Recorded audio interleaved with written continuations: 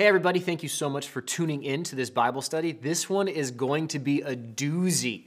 I am going to no doubt upset the guys out there and the girls out there because we are going to be talking about Christian marriage and the call that the Bible and God has for a successful Christian marriage is a very, very high call. The bar is set incredibly high. In fact, it's impossible for either the girls or the guys to be able to fulfill all the requirements that God puts out for a successful Christian marriage. But we're going through the book of Matthew, and we're on Matthew 19, and Jesus' question about marriage and about divorce. And so where you're at in life is where you're at in the Bible. And so that's what we're going through right now, and so that's what the talk is on. This talk is not just for married people, though it's going to have the greatest benefit for Christian couples that are married, because that's who this is addressed to, is to a husband and a wife that are both Christian. But if you're not yet married or don't know if you'll ever be married, there's still a lot of stuff that you can learn in here, learn in this, about what the Bible has to say about Christian marriage. If you are divorced, there's still a lot that you can learn from this. And if you are going through troubled times in your marriage, there is so much that you can learn. Marriage is an institution that was created by God for our benefit. We're going to talk about that. But before I get into Matthew 19, why don't you bow your heads and pray with me. Lord, thank you. Thank you for this time. Lord, I pray that you'll speak through me, and that you will be with each person and each couple as they listen to this. Marriage is one of the most challenging things that we will ever do, but it can also be one of the most rewarding things. And I pray that those that are listening right now will have open ears to hear the words that you would say to them, and a soft heart and a soft mind to receive your direction for them. I pray all this in Jesus' name. Amen. Amen. So why don't we open up to start out with? We're going to open up to Matthew 19.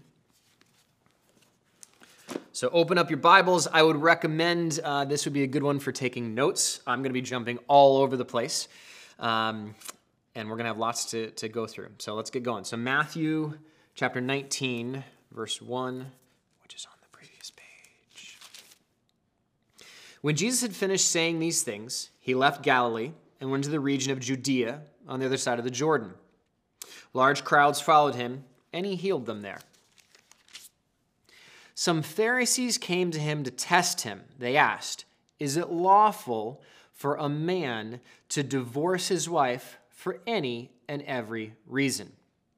So let me give a little background. For those of you who have been with us as we've been going through the book of Matthew, a pattern that you're seeing, a constant thing that is happening in this time frame, is the Pharisees are challenging Jesus at any point they can.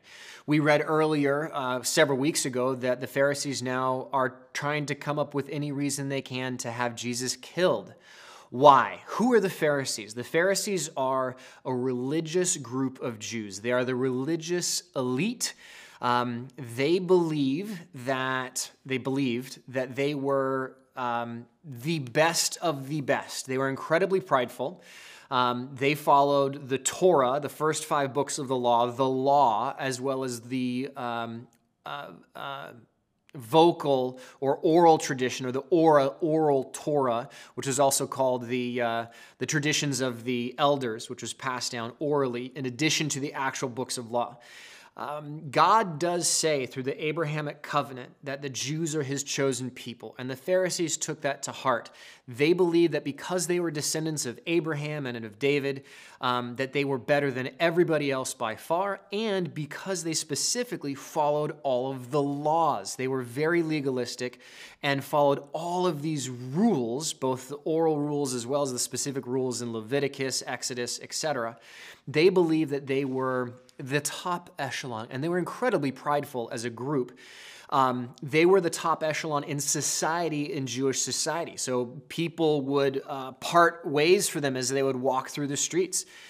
Jesus ruined that. He came in and completely flipped the apple cart. He had more harsh words to say for the Pharisees than he did for the Romans. The Romans were occupying Israel at that time. They were enslaved, basically, by the Roman rule, and yet Jesus, of all the things that he has harsh words against, it's against the Pharisees because they knew the Scripture, but they were so prideful in their adaptation and understanding of it that they made it all about themselves.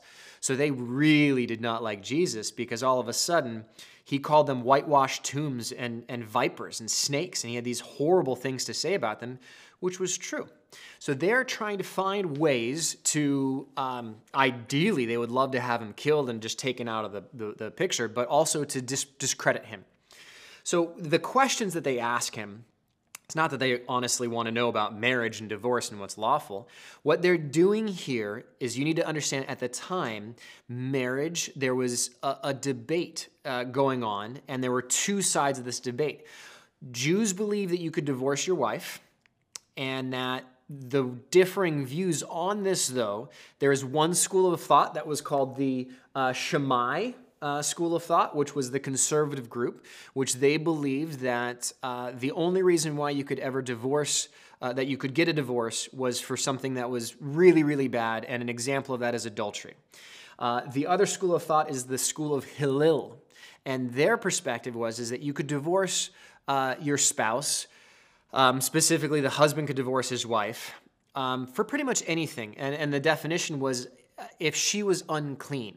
And it was so wide open, the definition, that if she burned your food, your wife was unclean and you could divorce her. If you saw a beautiful woman and you lusted after her and wanted to be with her rather than your wife, well, your wife was clearly not doing her duty by you, and therefore she was unclean and you could divorce her.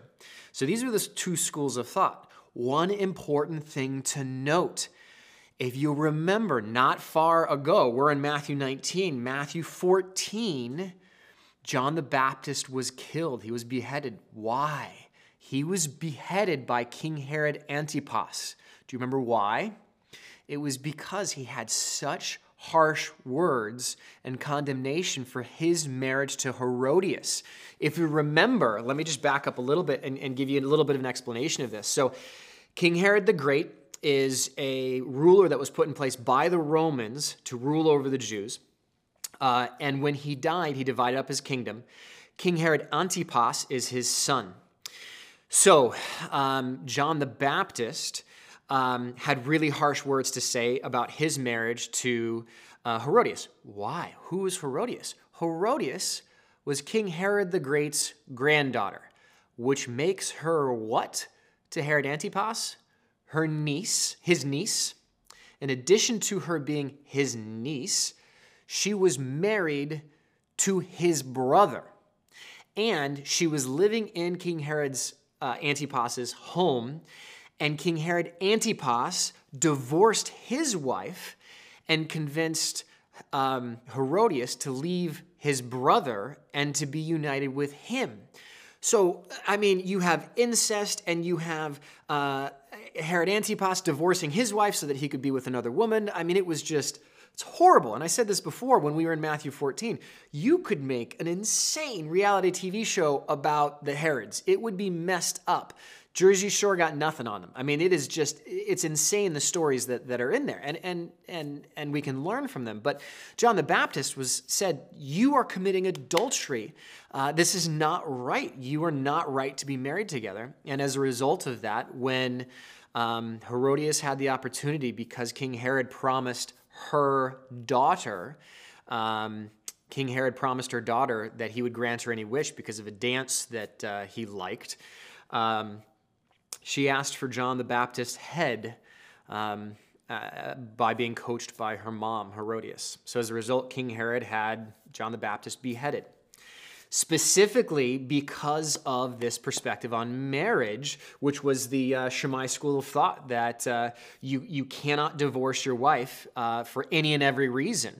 It needs to be a very, very, very big reason, which adultery is one of the ones that's listed, unfaithfulness that's listed.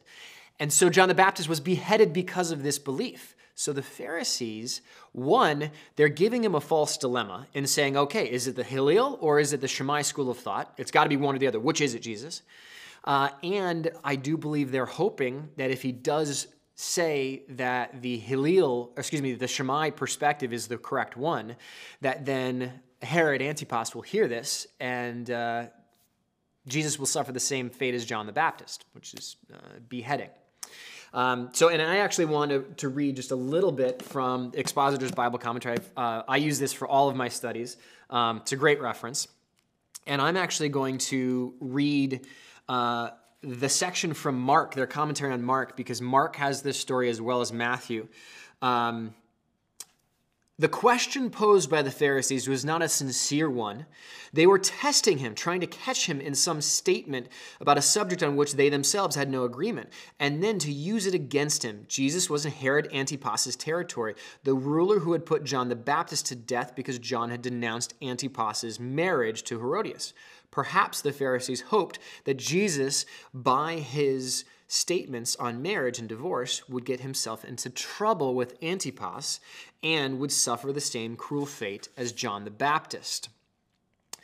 On the question of the lawfulness of divorce, there was generally unanimity among the Jews. Divorce was allowed. The real difference of opinion centered in the grounds for divorce, as cited in Deuteronomy 24:1. You can jot that down, Deuteronomy 24:1. Moses talks about reasons why divorce is allowed. The crucial words are something indecent is the specific thing that's said there in Deuteronomy 24:1. And the problem is they had different interpretations. What did that include? The school of the Shammai, the stricter of the schools, understood these words to mean something morally indecent, in particular adultery. The school of Hillel interpreted the words much more freely. Just about anything in a wife that a husband did not find to his liking was suitable grounds for divorce, even if she burned his food. So where did Jesus stand on this? That was the question. So what does Jesus do in response? And I love this about Jesus, is that when he's given a false dilemma where you're given two choices and you say, okay, it's got to be A or B, Jesus says, no. And I love that. And that could be a lesson for us, is that oftentimes people will give you an argument and say, oh, it's got to be A or B. No, not necessarily. So let's continue on. Matthew 19:4. This is Jesus' response. Haven't you read, he replied, that at the beginning the Creator made them male and female and said, for this reason a man will leave his father and mother and be united to his wife, and the two will become one flesh. That's Genesis 2:24 is what Jesus is referencing there. Jesus 2:24.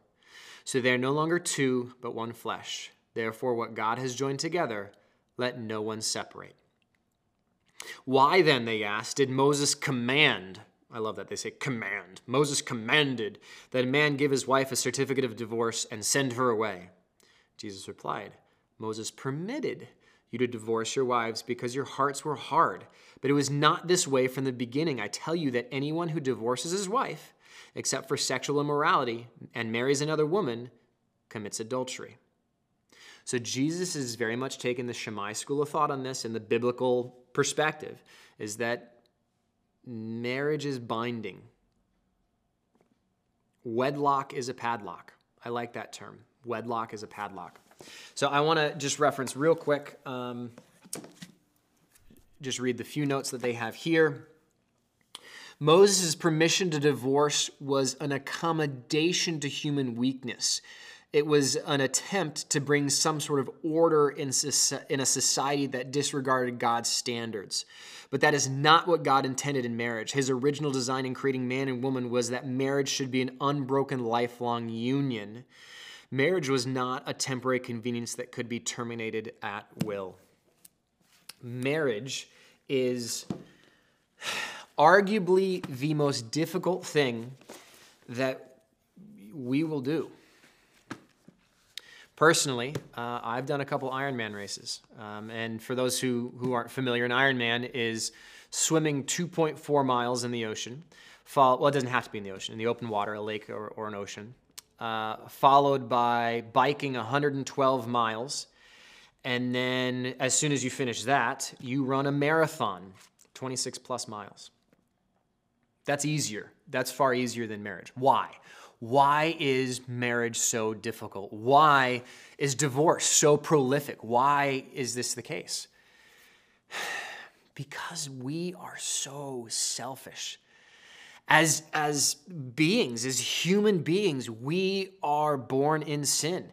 And anybody who tells me that that's not the case, I challenge that. And the easiest way I can prove that we're born sinful is to look at a toddler, a 2-year-old. Watch a 2-year-old who's taken a cookie when he's not supposed to, and then listen to the lies that he will say. And it's amazing to me how bad they are at lying and being deceitful. But as I said, I think last week, I've got 11 nieces and nephews, and watching them grow up when they are little tiny, it amazes me how naturally they try to lie and try to deceive mom and dad for their own selfish benefit. And they're horrible at it, which is what makes it hilarious to see when they're trying to lie. But they need to be taught to be honest. They need to be taught how to be good. But we naturally know how to worry about ourselves. We are very, very selfish. And that's one of the reasons why marriage is it's the main reason why marriage is so difficult, is that if you are in any relationship and all that you worry about is getting yours, you're going to fight, and you're going to fight a lot because you're going to be fighting about getting yours, getting what you want. My wife and I have been married for 17 and a half years. It'll be 18 years in June. We've been together for 20. And married for 17 and a half. And I absolutely love my wife. And it is amazing, absolutely amazing to me. I remember hearing that I had no idea what love was when I was engaged. And I was like, yeah, I do. I want to spend the rest of my life with this woman. She's amazing. She is awesome. And then I thought at year 5, and then again a year at 10 and year 15, I would say the past 3 years have been the best for my wife and I.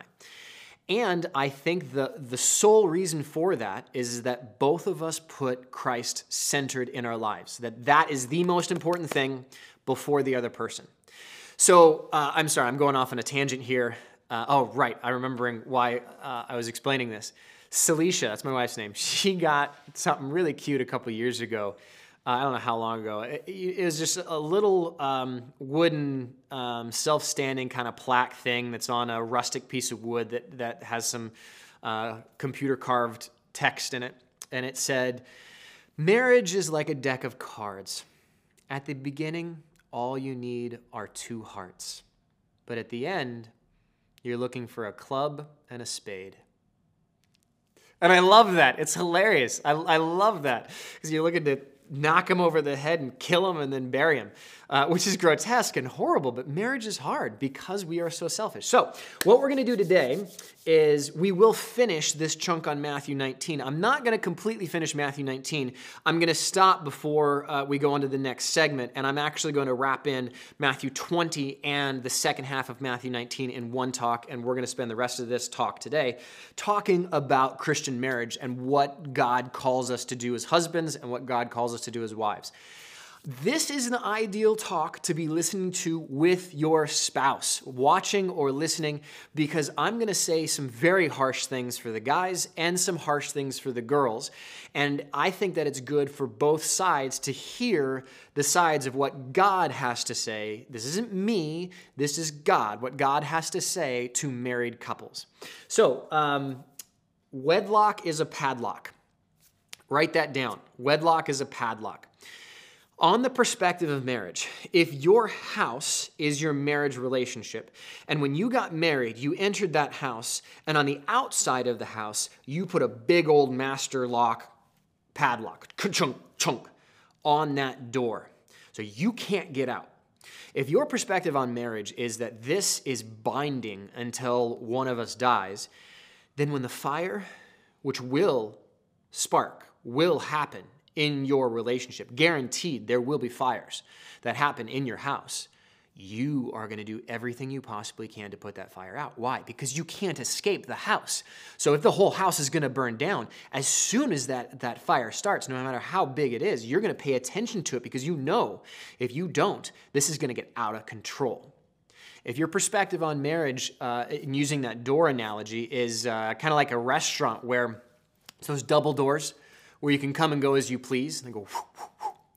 Well, then as soon as there's a fire, you're not going to deal with it for one, but then once the fire gets so big that it's consuming the house, just leave. It's easier just to leave. So that's why it's very important that that statement, wedlock is a padlock. Marriage is not something that you should go into lightly, and it is something that is a commitment for life, biblical Christian marriage. So we're going to dig into the scripture and look at this. But before I dig into verses, I'm going to pull up quite a few different verses. There are 4 reasons why I believe, and these are mine, these are 4 things that I came up with, of reasons why God created and designed marriage. The first one is the most obvious to me by far, enjoyment. God, it's a very easy argument to make. God wants us to be happy. This thing that he has created, the earth, existence, food, our enjoyment of food, beer. I mean, there's so many amazing, awesome things that God has created for us, and marriage, I think, is by far the highest of those. That marriage is designed for our enjoyment, for our fun. It is not punishment. It is not torture. It is for our enjoyment. And the scripture that I want to reference there is the Song of Solomon, chapter 4. I'm not going to read it. Traditionally, the Song of Solomon was not allowed to be read to Jewish boys under the age of 12 until you had your bar mitzvah and became a man. You weren't allowed to read it. The Song of Solomon is a very descript poem that the author writes about his wife and his enjoyment of her body on their wedding night. It's rated R and beyond, but the Bible has that in it because God did design sex for our enjoyment and relationships and companionship for our enjoyment. The second reason that I came up with was for strengthening us, both as individuals but also as a team. A cord of 3 strands is not easily broken, is the verse. And let's actually open that up. Open up to Ecclesiastes 4:9. So this is in the Old Testament, Ecclesiastes 4, verse 9. So open up to that, 4:9. And you've no doubt heard this before. This is a verse that I often hear at weddings. I'm going to share some verses with you today that I hear at weddings. I'm also going to share some that they never read at weddings, and you'll understand why. So Ecclesiastes 4:9. 2 are better than 1 because they have good return on their labor. If either of them falls down, one can help the other up, but pity anyone who falls and has no one to help them up. Also, if 2 lie down together, they will keep warm. But how can one keep warm alone? Though one may be overpowered, 2 can defend themselves. A cord of 3 strands is not quickly broken. What is the writer of Ecclesiastes saying here? The cord of 3 strands. If you take 2 lines and you weave them together, it's very easy to break that. But for some reason, when you add a third in and you braid it together, it's incredibly strong, and that's where you get a rope. It's incredibly strong.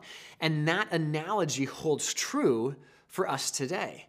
And so you have the husband and you have the wife. The third strand that needs to be woven in to make that bond, to make that really, really tight rope that can hold a lot of weight, is Christ.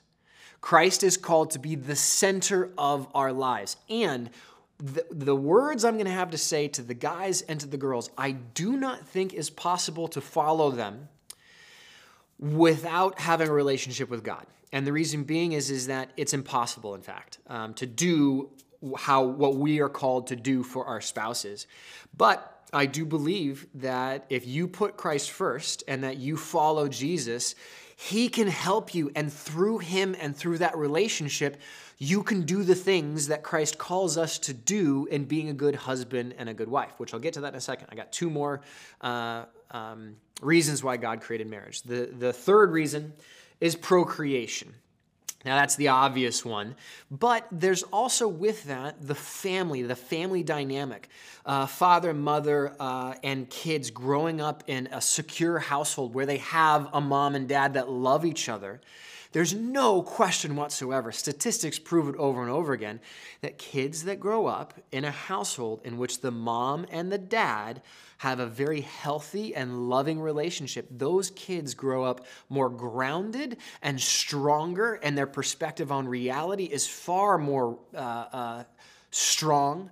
They are the most prone to success, and they are also the most prone to be good spouses when they in turn get married later on in life. So I do believe that the institution of marriage was created by God for the spreading of his kingdom and to create strong family dynamics in that. And the fourth reason is to model the relationship that Christ has with the church being believers. I don't care if you're Methodist, Presbyterian, Catholic, if you believe, or evangelical, if you believe that Jesus Christ is your Lord and Savior, you're part of the church. I don't care what denomination you're in. If you believe in God and believe that Christ died for your sins, Lutheran, whatever, you're part of the church. And the church in the Bible is called the bride of Christ, and Christ is the groom. The marriage feast of the Lamb is the wedding celebration that actually is the tribulation period, is the marriage feast of the Lamb, which actually I'm very excited about coming up, Matthew 24. The Pharisees ask Jesus, what will be the signs of the times of the end of the world? And so when I hit Matthew 24, which is in 4 or 5 weeks, I'm going to take that entire study and I'm going to talk about eschatology, which is a fancy word for the end times. What does the Bible say about the end of the world? We're going to talk about the Antichrist. We're going to talk about the tribulation, about the Great Tribulation, about the abomination of desolation, about the millennial kingdom, Christ's second coming, the rapture of the church, all of those things we're going to talk about, and the signs of the times. And we are without a doubt living in the last days. I very strongly believe that the rapture of the church could happen today. There's nothing in the prophetic timeline that needs to take place before that happens. But that is for a couple more weeks, and I'm very excited for that talk. But similar to that talk, this talk, we're Matthew 19, we're talking about marriage. So I'm going to take a little bit of a tangent now, and I'm going to look at what does the Bible have to say to men and to women about being good spouses in a Christian marriage. So this is the stuff that I think would be good for you to be with your spouse on. You can listen to it on your own and then have them listen to it, but I think it will be beneficial and fun, actually, to listen to with your spouse sitting next to you, because you're going to get a lot of head nods and elbows as I go through this stuff, because both sides will be able to relate to what the other has to say, the other perspective. Okay, marriage is hard. Yes, we talked about that. God's instruction for successful marriage. Yes. Okay, so we are going to be going specifically through Ephesians 5:21 through 33. So why don't you open up to Ephesians? Ephesians is a letter written by the Apostle Paul to the church at Ephesus. And he's got some words to say to both the ladies as well as the guys.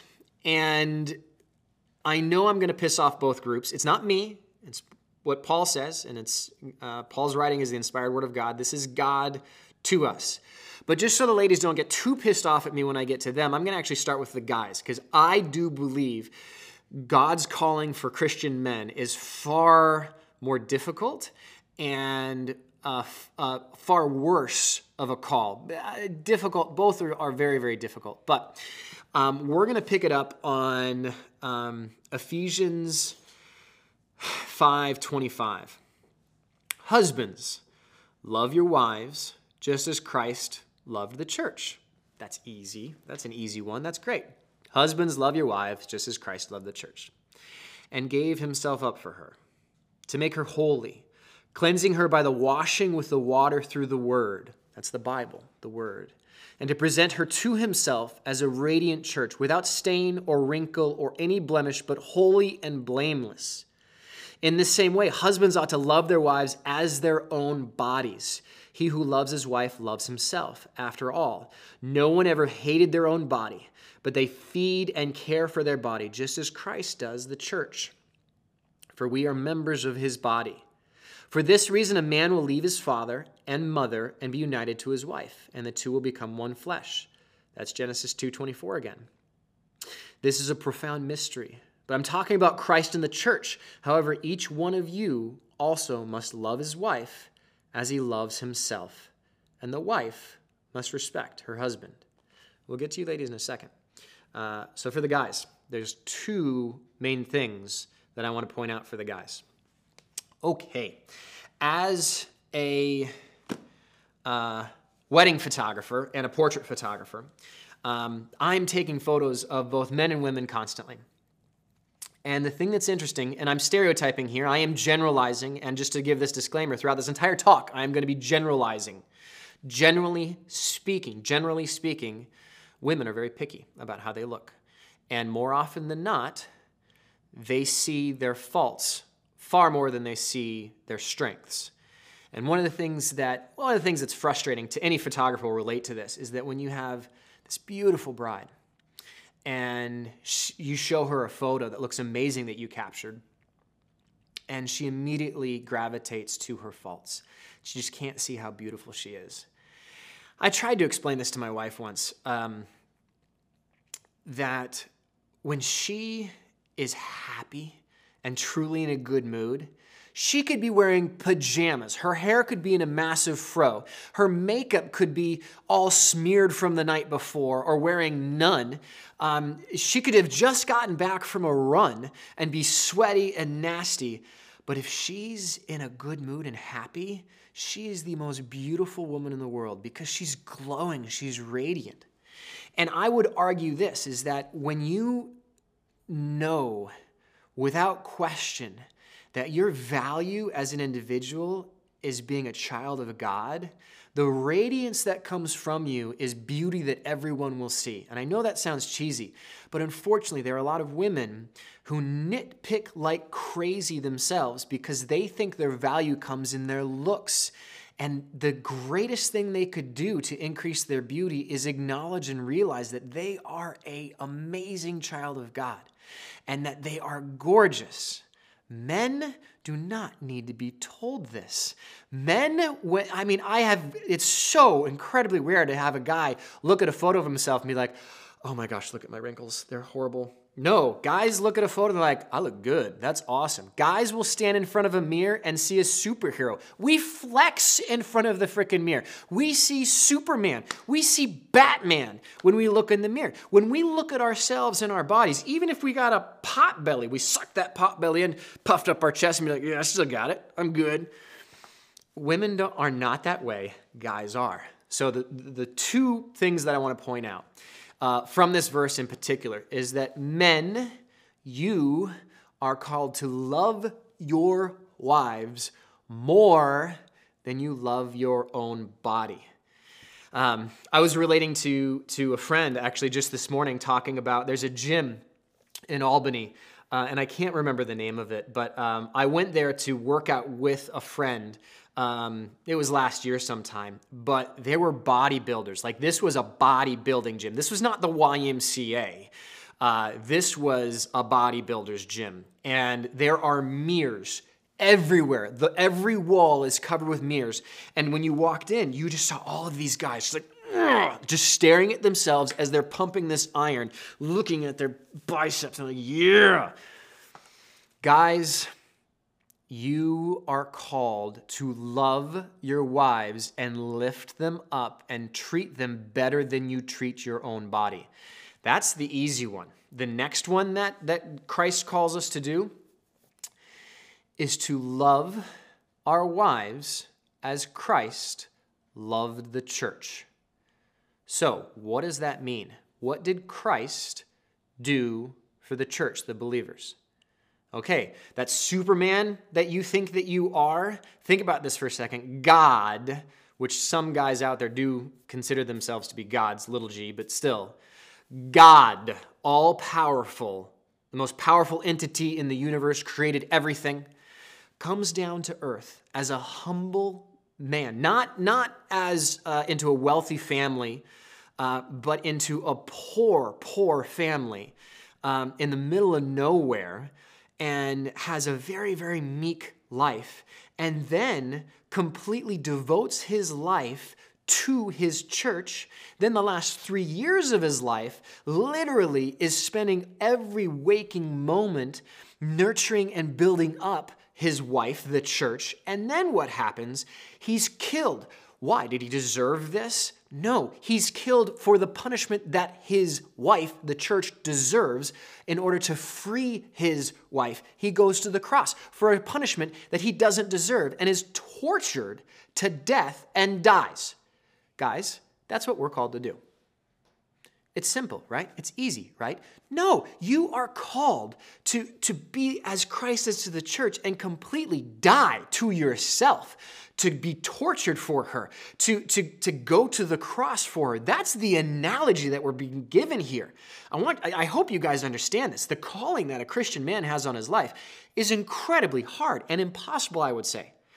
But what I want to do to paint the reality of what this actually looks like, I am going to paint a picture.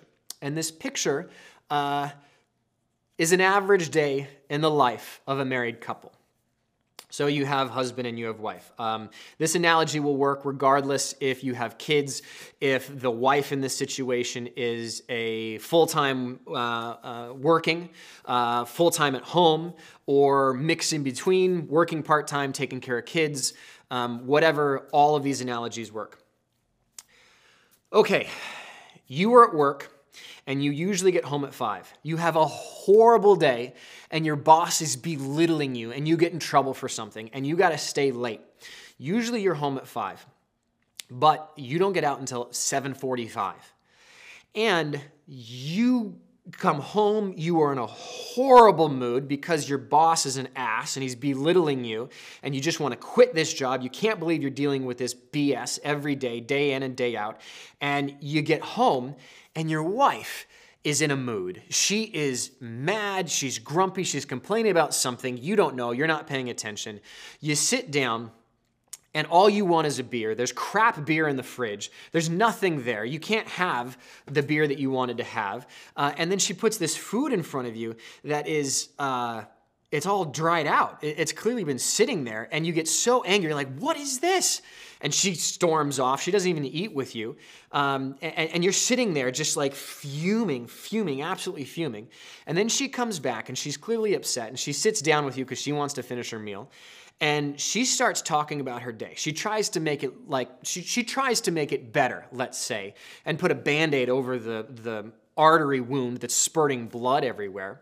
And then in the middle of her talking, you're not paying attention to her, you realize the Seahawks are playing. And as every good Christian man, you're a Seahawks fan. So you realize that oh my gosh, this is a big game. And I'm listening to her yak on when I want to be watching this game. So you interrupt her and you tell her, I'm painting this horrible picture of a guy, by the way, but I want to paint this picture of the worst case scenario, and then I'll paint the way it should be. So you interrupt her and you tell her, I'm sorry, Seahawks are playing. I got to watch this game. Love you, babe.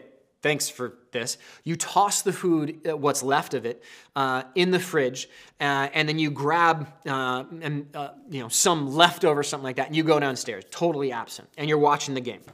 So now you're watching the game, and you're totally into it, and your wife comes down the stairs, and she's talking to you. She's yakking about something. She's nagging you about something. You don't know, but you know the only way that she'll leave you alone is if you acknowledge her. So you go, yeah, sure, yes. What? Why would you do that? You should have thrown it. Oh my gosh, why would you make that play? That is a horrible play. And she walks back up the stairs. So that evening, you crash into bed, exhausted, and you go back to the grind again. You come home, you're home at 5:30. Your wife is livid, absolutely livid. And she greets you and says, "Did you forget something?" And you're like, "What? Last night I asked you to pick something up on the way home? When did you ask me that? I don't remember you asking me that. I specifically asked you to pick something up. Why didn't you pick something up?" You're like, It's a fun analogy, right? It's a fun picture. So now let's go back and paint this picture of how the Christian man following what Ephesians calls us to do. It's a hard day at work. Your boss is belittling you. You hate this job and you're going to be late. But you're putting your wife first. You know she's going to be cooking a meal and you're usually home at 5. So you send her a text message. You're communicating. And you say to her, "I'm having a horrible day. I'm going to be late. Sorry. Go ahead and eat without me." You're putting her first. She doesn't have to wait for you. So then you get out at 7:45. Same thing. Again, you're thinking of your wife. And you text her and you say, "I am in a horrible mood. I am sorry. I had an awful day. I'm on my way home." You get home. The house is clean, tidied up. There's music playing. Your favorite beer is sitting there next to your favorite meal. It's amazing. It's this awesome meal. And she just pulls it out of the oven and plops it down. She hands you your beer and she goes, "Tell me about your day. That's awful that you had a rough day." And you're like, "Oh my gosh, this is awesome." So you sit and you're talking, and then she starts talking about her day. And you do something that's called active listening as she's telling you about her day. She's talking about something, and you look at her in the eyes. You're making eye contact. You don't have your phone. You don't have your iPad. You don't have the newspaper. You don't have the TV on in the background. You're actively listening to her. Why? Because she is the most important thing in the world to you right now. And you're listening to her, and you're doing something very interesting. You're engaging, and you are asking questions. So you're not solving the problem. She's complaining about something. She's venting about something that happened to her that day. And you're not trying to solve it. You're asking questions. "Wow, that's horrible. How did that make you feel? Wow, is there anything I can do? What are you going to do about this? What can I do? That must have been tough." And you're asking leading questions to get her to keep talking about whatever's going on in her mind. Why? Because you're putting her first. But then, as a good Christian, you're a Seahawks fan, and the Seahawks are playing, and you know that game just started 15 minutes ago.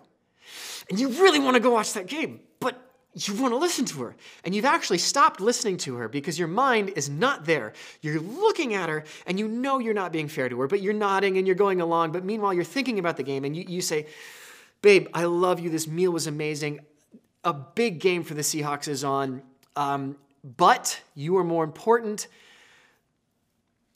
I would love to go and watch the game. Can you finish telling me about this tomorrow or tonight so that I can go watch the game? But if not, if this is important, I'm all ears."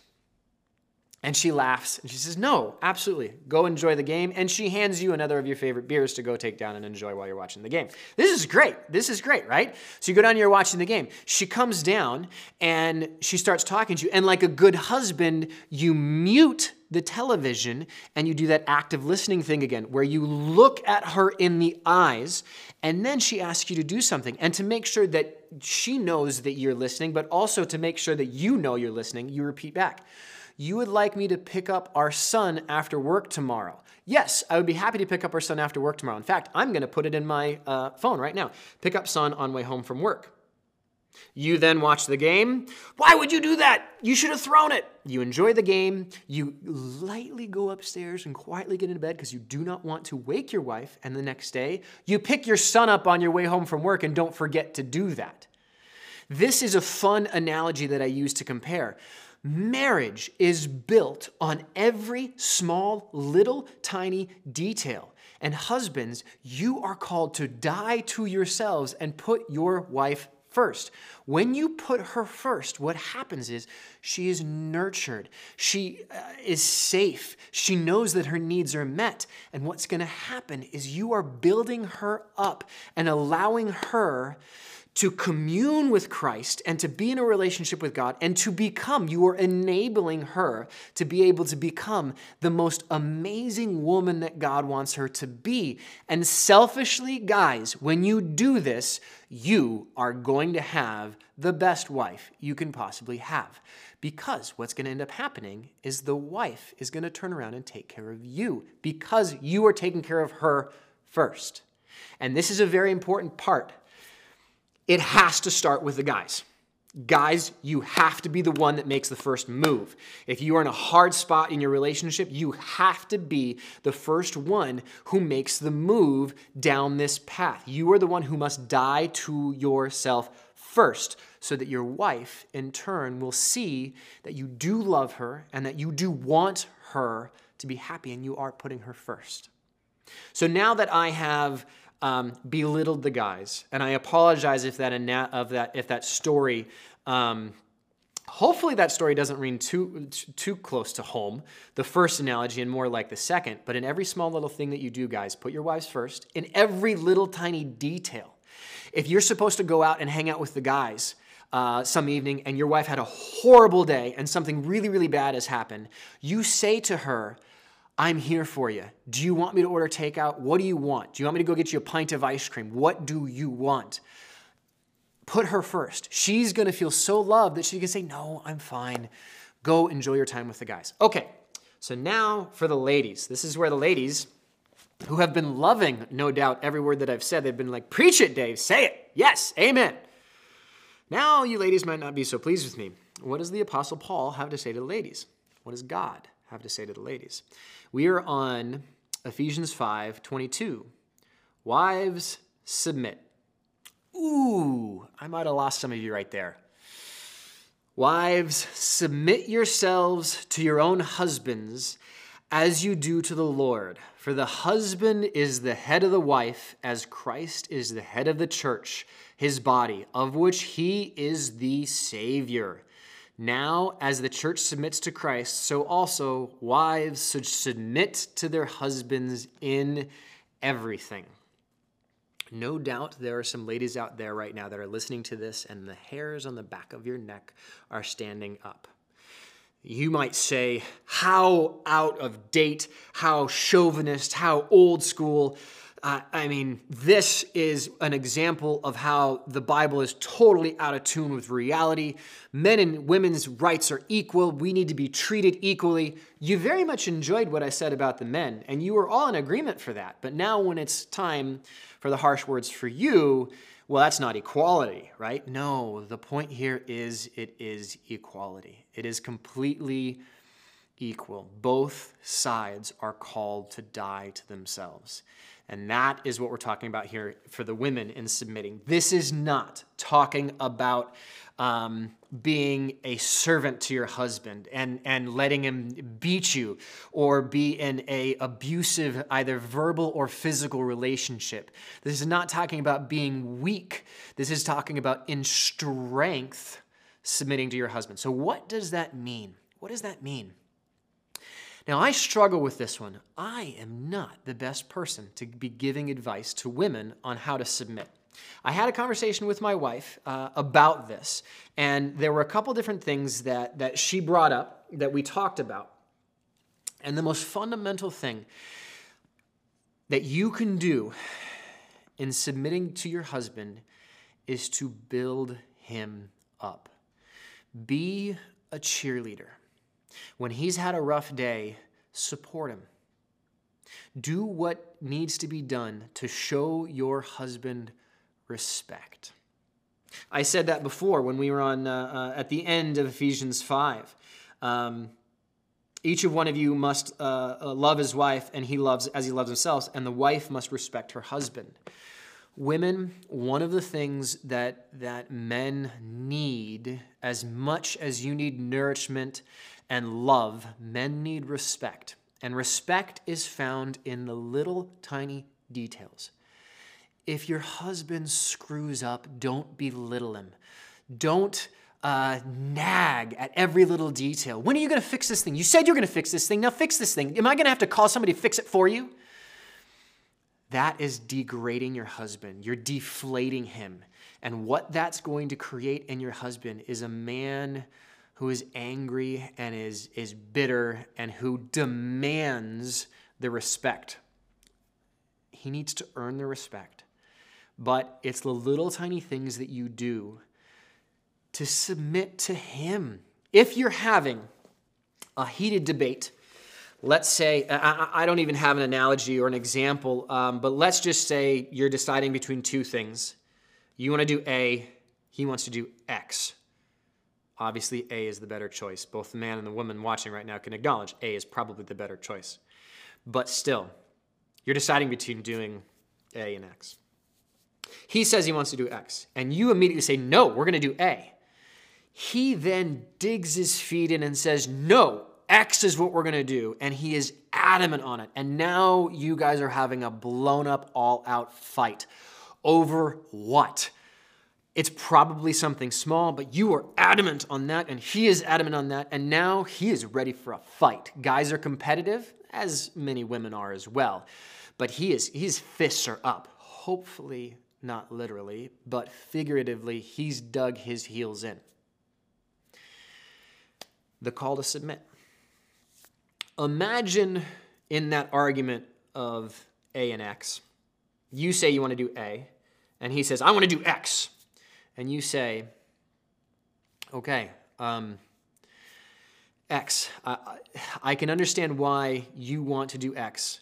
I understand your perspective, and I can see how X could be a good option. In my heart, I feel like A is the way that we should go. I really feel like that's the thing we should do, but I submit the choice to you. What you did right there is pop. You took a needle and you popped that angry bubble. That guy is going to be like, on his haunches, going to be like, wait, I'm ready for a fight. She's going to fight me. Wait, what? What did you just say? You understood my perspective on X. You related to me on the perspective of X. You gave me the reason why you wanted to do A, and then you gave me the choice. A moron would choose X in that situation. But what's going to happen is that the husband is going to be pulled back and allowed the ability to make the choice based on what is best for the family, and likely what he's going to choose is A. Why? Because you haven't questioned his ego or his pride. You have said, you know what? I strongly believe this, but you know what? I'm going to let you make that decision. And in doing that, the probability is that he is going to let up and relax, and unless it is absolutely in his mind critical that they do X for the future of the relationship, and chances are, if he does make that decision, he will discover that it was the wrong choice and that he really should have just listened to you from the very beginning and chosen A. A smart man will listen to his wife, but still, that is an example of submitting. The other thing that I want to talk about is sex. Woohoo! This is a fun talk, right? So we're going to talk about sex, but how I'm going to talk about sex is rather than saying sex over and over again, I'm going to say working out, and that your spouse is your workout partner. So women, I am going to be as blunt as I can with you and take it as it is. Men and women, generally speaking, are different in the amount of exercise that they need. Men, more often than not, need more exercise than women do. If at home the husband is receiving regular exercise and fun with his spouse, his designated workout partner, then when he goes out into the world, when he sees over and over and over everywhere, there are workout gyms everywhere. There are at every coffee shop, at every restaurant, at every work meeting. There is a potential new workout partner. There are people everywhere who come up and say, hey, they don't say it blatantly, but they're basically saying, hey, how's it going? Do you want to have a little workout partner session with me on the side? The man who, or spouse, I should say, because this is generally speaking, who regularly has routine workout sessions with his work or her workout partner is in a position of strength so that when that potential other workout partner comes up, there's no need for it because they're physically fit. The spouse is taken care of. The needs are met. So therefore, they are in a perspective of strength. I'm going to be honest with you right now. From my own personal perspective, the longer the period of time at which I've exercised, the more and more enticing and alluring every single workout opportunity is. Men, generally speaking, are visual and physical creatures. I don't think that this is a news flash to you. And the internet is full, absolutely packed full with so much propaganda that tells you that you need to work out constantly every single day. And heck, you don't even need a workout partner to work out. You can work out on your own. And here is an endless supply of visual stimulating workout material. I hope you understand that I am not talking about physically working out right now. And I have a verse to back this up. 1 Corinthians 7, verse 3. So let's flip over to this. This is also one that likely you are not going to see at a marriage ceremony. Okay, 1 Corinthians 7, verse 3. The husband should fulfill his marital duty to his wife, and likewise the wife to her husband. The wife does not have authority over her own body, but yields it to her husband. In the same way, the husband does not have authority over his own body, but yields it to his wife. Do not deprive each other, except perhaps by mutual consent and for a time. The Bible is specifically telling you to have sex right here. I hope you understand that. The Bible is saying, get it on, so that you may devote yourselves to prayer. That's talking about the one situation. Do not deprive each other, except perhaps by mutual consent and for a time, so that you may devote yourselves to prayer. Then come together again, so that Satan will not tempt you because of your lack of self-control.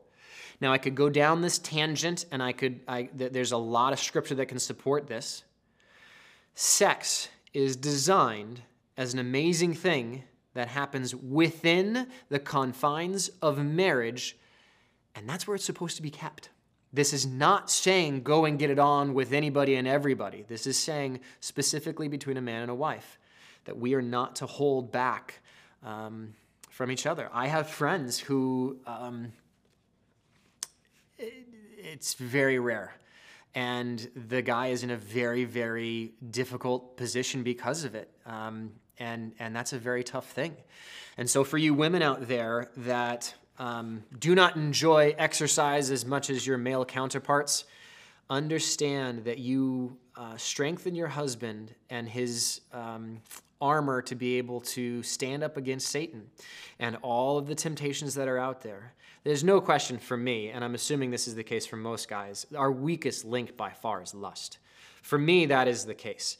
If Satan were to attack me with anything, my weakest armor is lust. But when my wife and I are in a great spot in our relationship, she's putting me first, I'm putting her first, it's an easy defeat to defeat Satan in that temptation.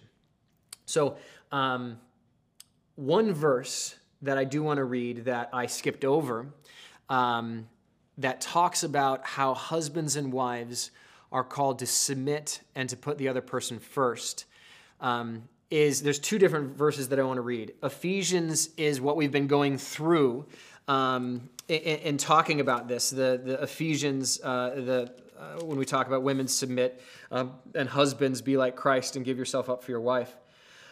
Verse 21 we skipped over. And we skipped over verse 21. And I went straight to 25 to talk about the husbands. And then I went to 22 to talk to the wives. But now, verse 21, and this is the most important one. This is before we hit on what wives are called to do in submission and husbands are called to do. Submit to one another out of reverence for Christ.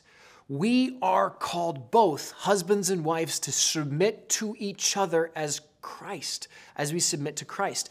Now I'm going to go to the most well-known Bible verse that is said at weddings. And anybody who is in the wedding industry knows this one, 1 Corinthians 13.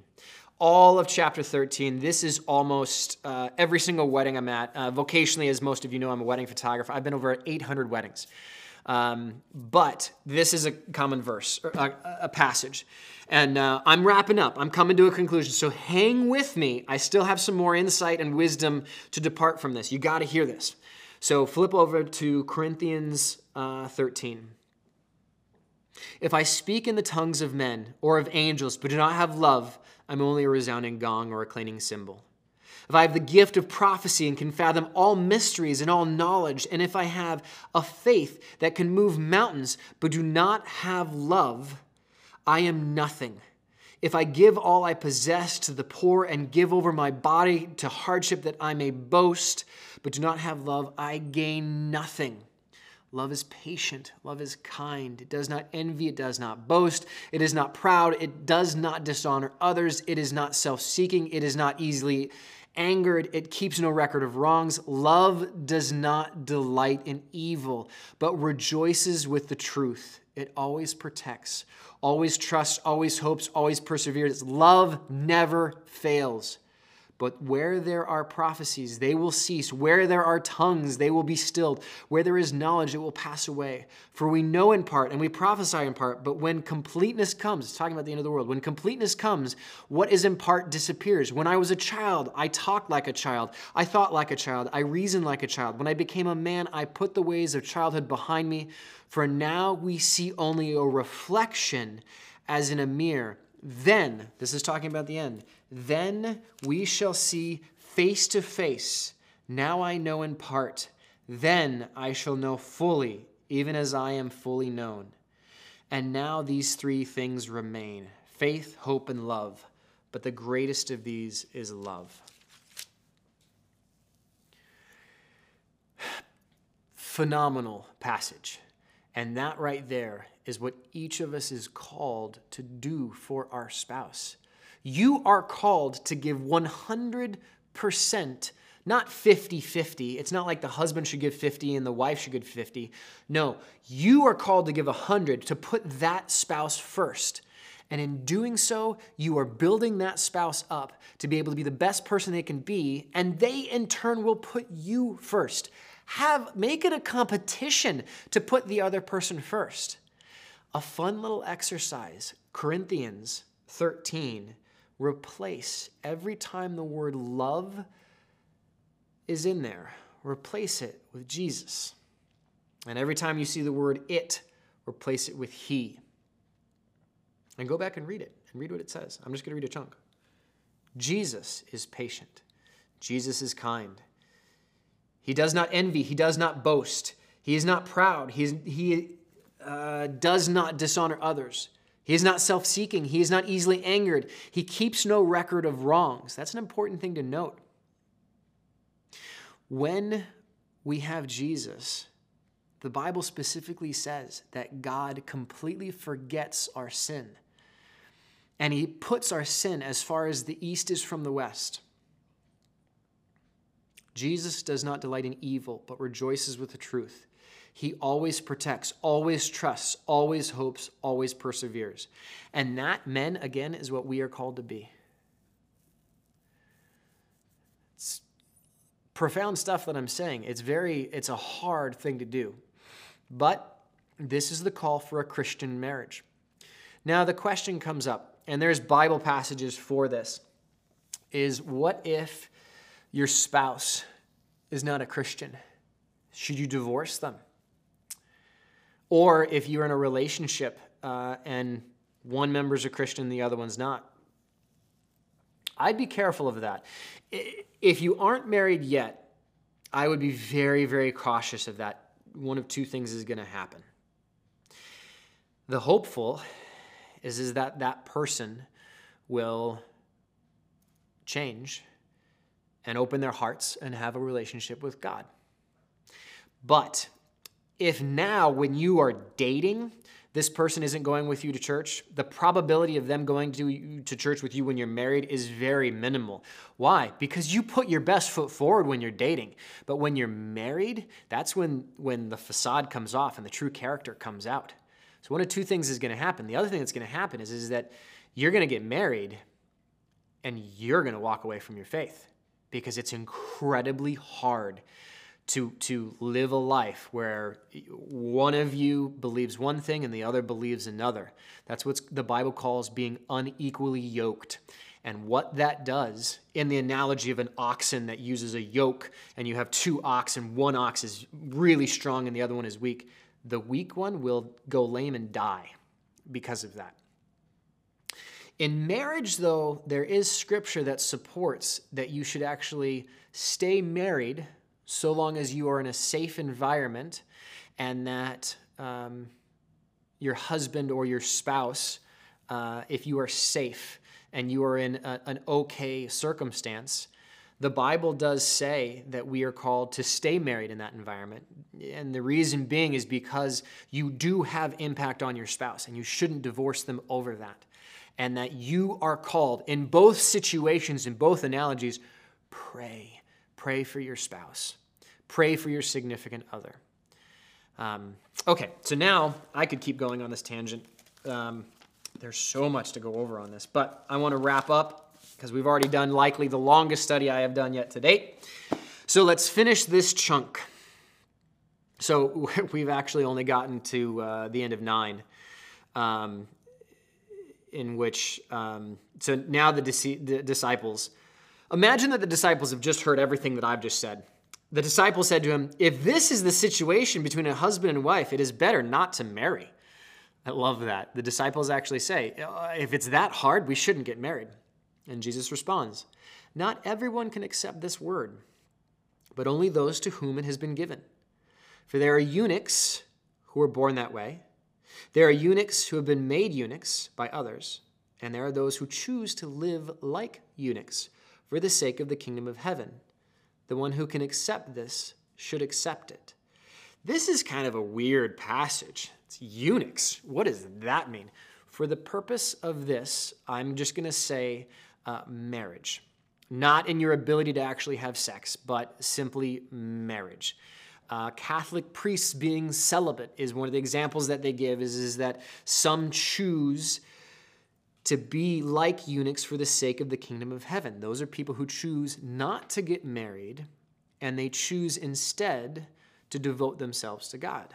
Well, the Apostle Paul has some strong words for that. He actually boasts and says, I would that everyone be like me. And what is he saying? Paul is saying not married, but lest you should sin, it is better for you to be married than to be thrown in the pit of hell. So what he's saying there is that if you can stand it, devoting your life to God and not getting married is a great thing and a great service.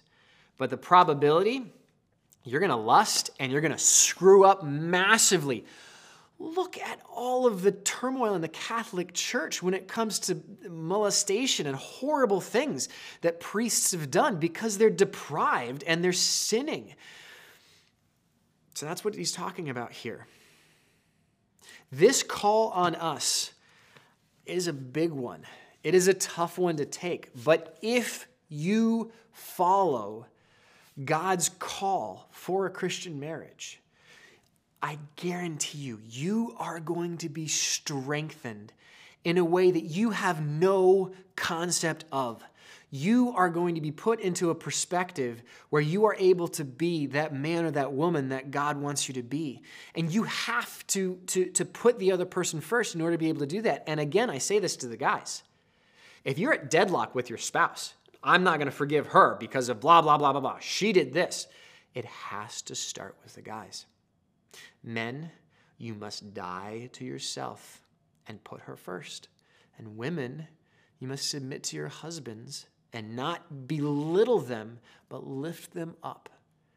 And the most important thing with this whole piece is that both of you make time for God and you put God as the foundation of your relationship. Because when you do that, when you put God first, you are then able to die to yourself because you know, even if your spouse dies, God's got you covered. Would you bow your heads with me? Lord, thank you for marriage. Thank you that in the Garden of Eden, you saw Adam and you said, this is not good. This is not good for this guy to be on his own. He needs a friend. He needs a partner. Thank you. Thank you, thank you, thank you. The largest blessing that I have in my life is my wife. There's no question of that, and I cherish it so much. Thank you. Lord, I pray for myself selfishly that you would teach me day by day how to die to myself and show me in your word how I can be like you in your example of how you died for your church, for your love, for us as believers. Thank you. I pray, Lord, for those marriages that are in turmoil. The house is on fire and there is absolute destruction all around. That is a very real thing for a lot of people right now in the world, Lord. Comfort them. Come around the husband and the wife in that situation and let them know that their worth is found in you as a child of God, not in their spouse. Help them to see that the most important thing with the house burning down is their relationship with you, because you are the only one that can put out the fire. And that if both the husband and the wife submit to you together with hard work, the three of you can put out that fire together. And afterwards, amazing as it might seem, the house can be stronger because of it. Thank you, Lord, so much for the amazing gift you've given to me and my wife. And thank you for all the gifts you've given to everybody else out there and the spouses. Thank you for the future gifts that spouses will be for those people who aren't yet married. And thank you so much for those people who choose not to be married. That's an impressive willpower and strength. We love you, Lord. I pray all this in Jesus' name. Amen. Well, I hope that this talk on marriage was very, very beneficial to you, and I hope that I haven't pissed too many people off. But chances are, if you're still listening at this point, you're loving it, because those people who would really have been pissed off, they checked out a long time ago. So have a phenomenal week. We'll pick up with Matthew 20 next week. I love you guys. Thank you. Oh, hi, Kinsey.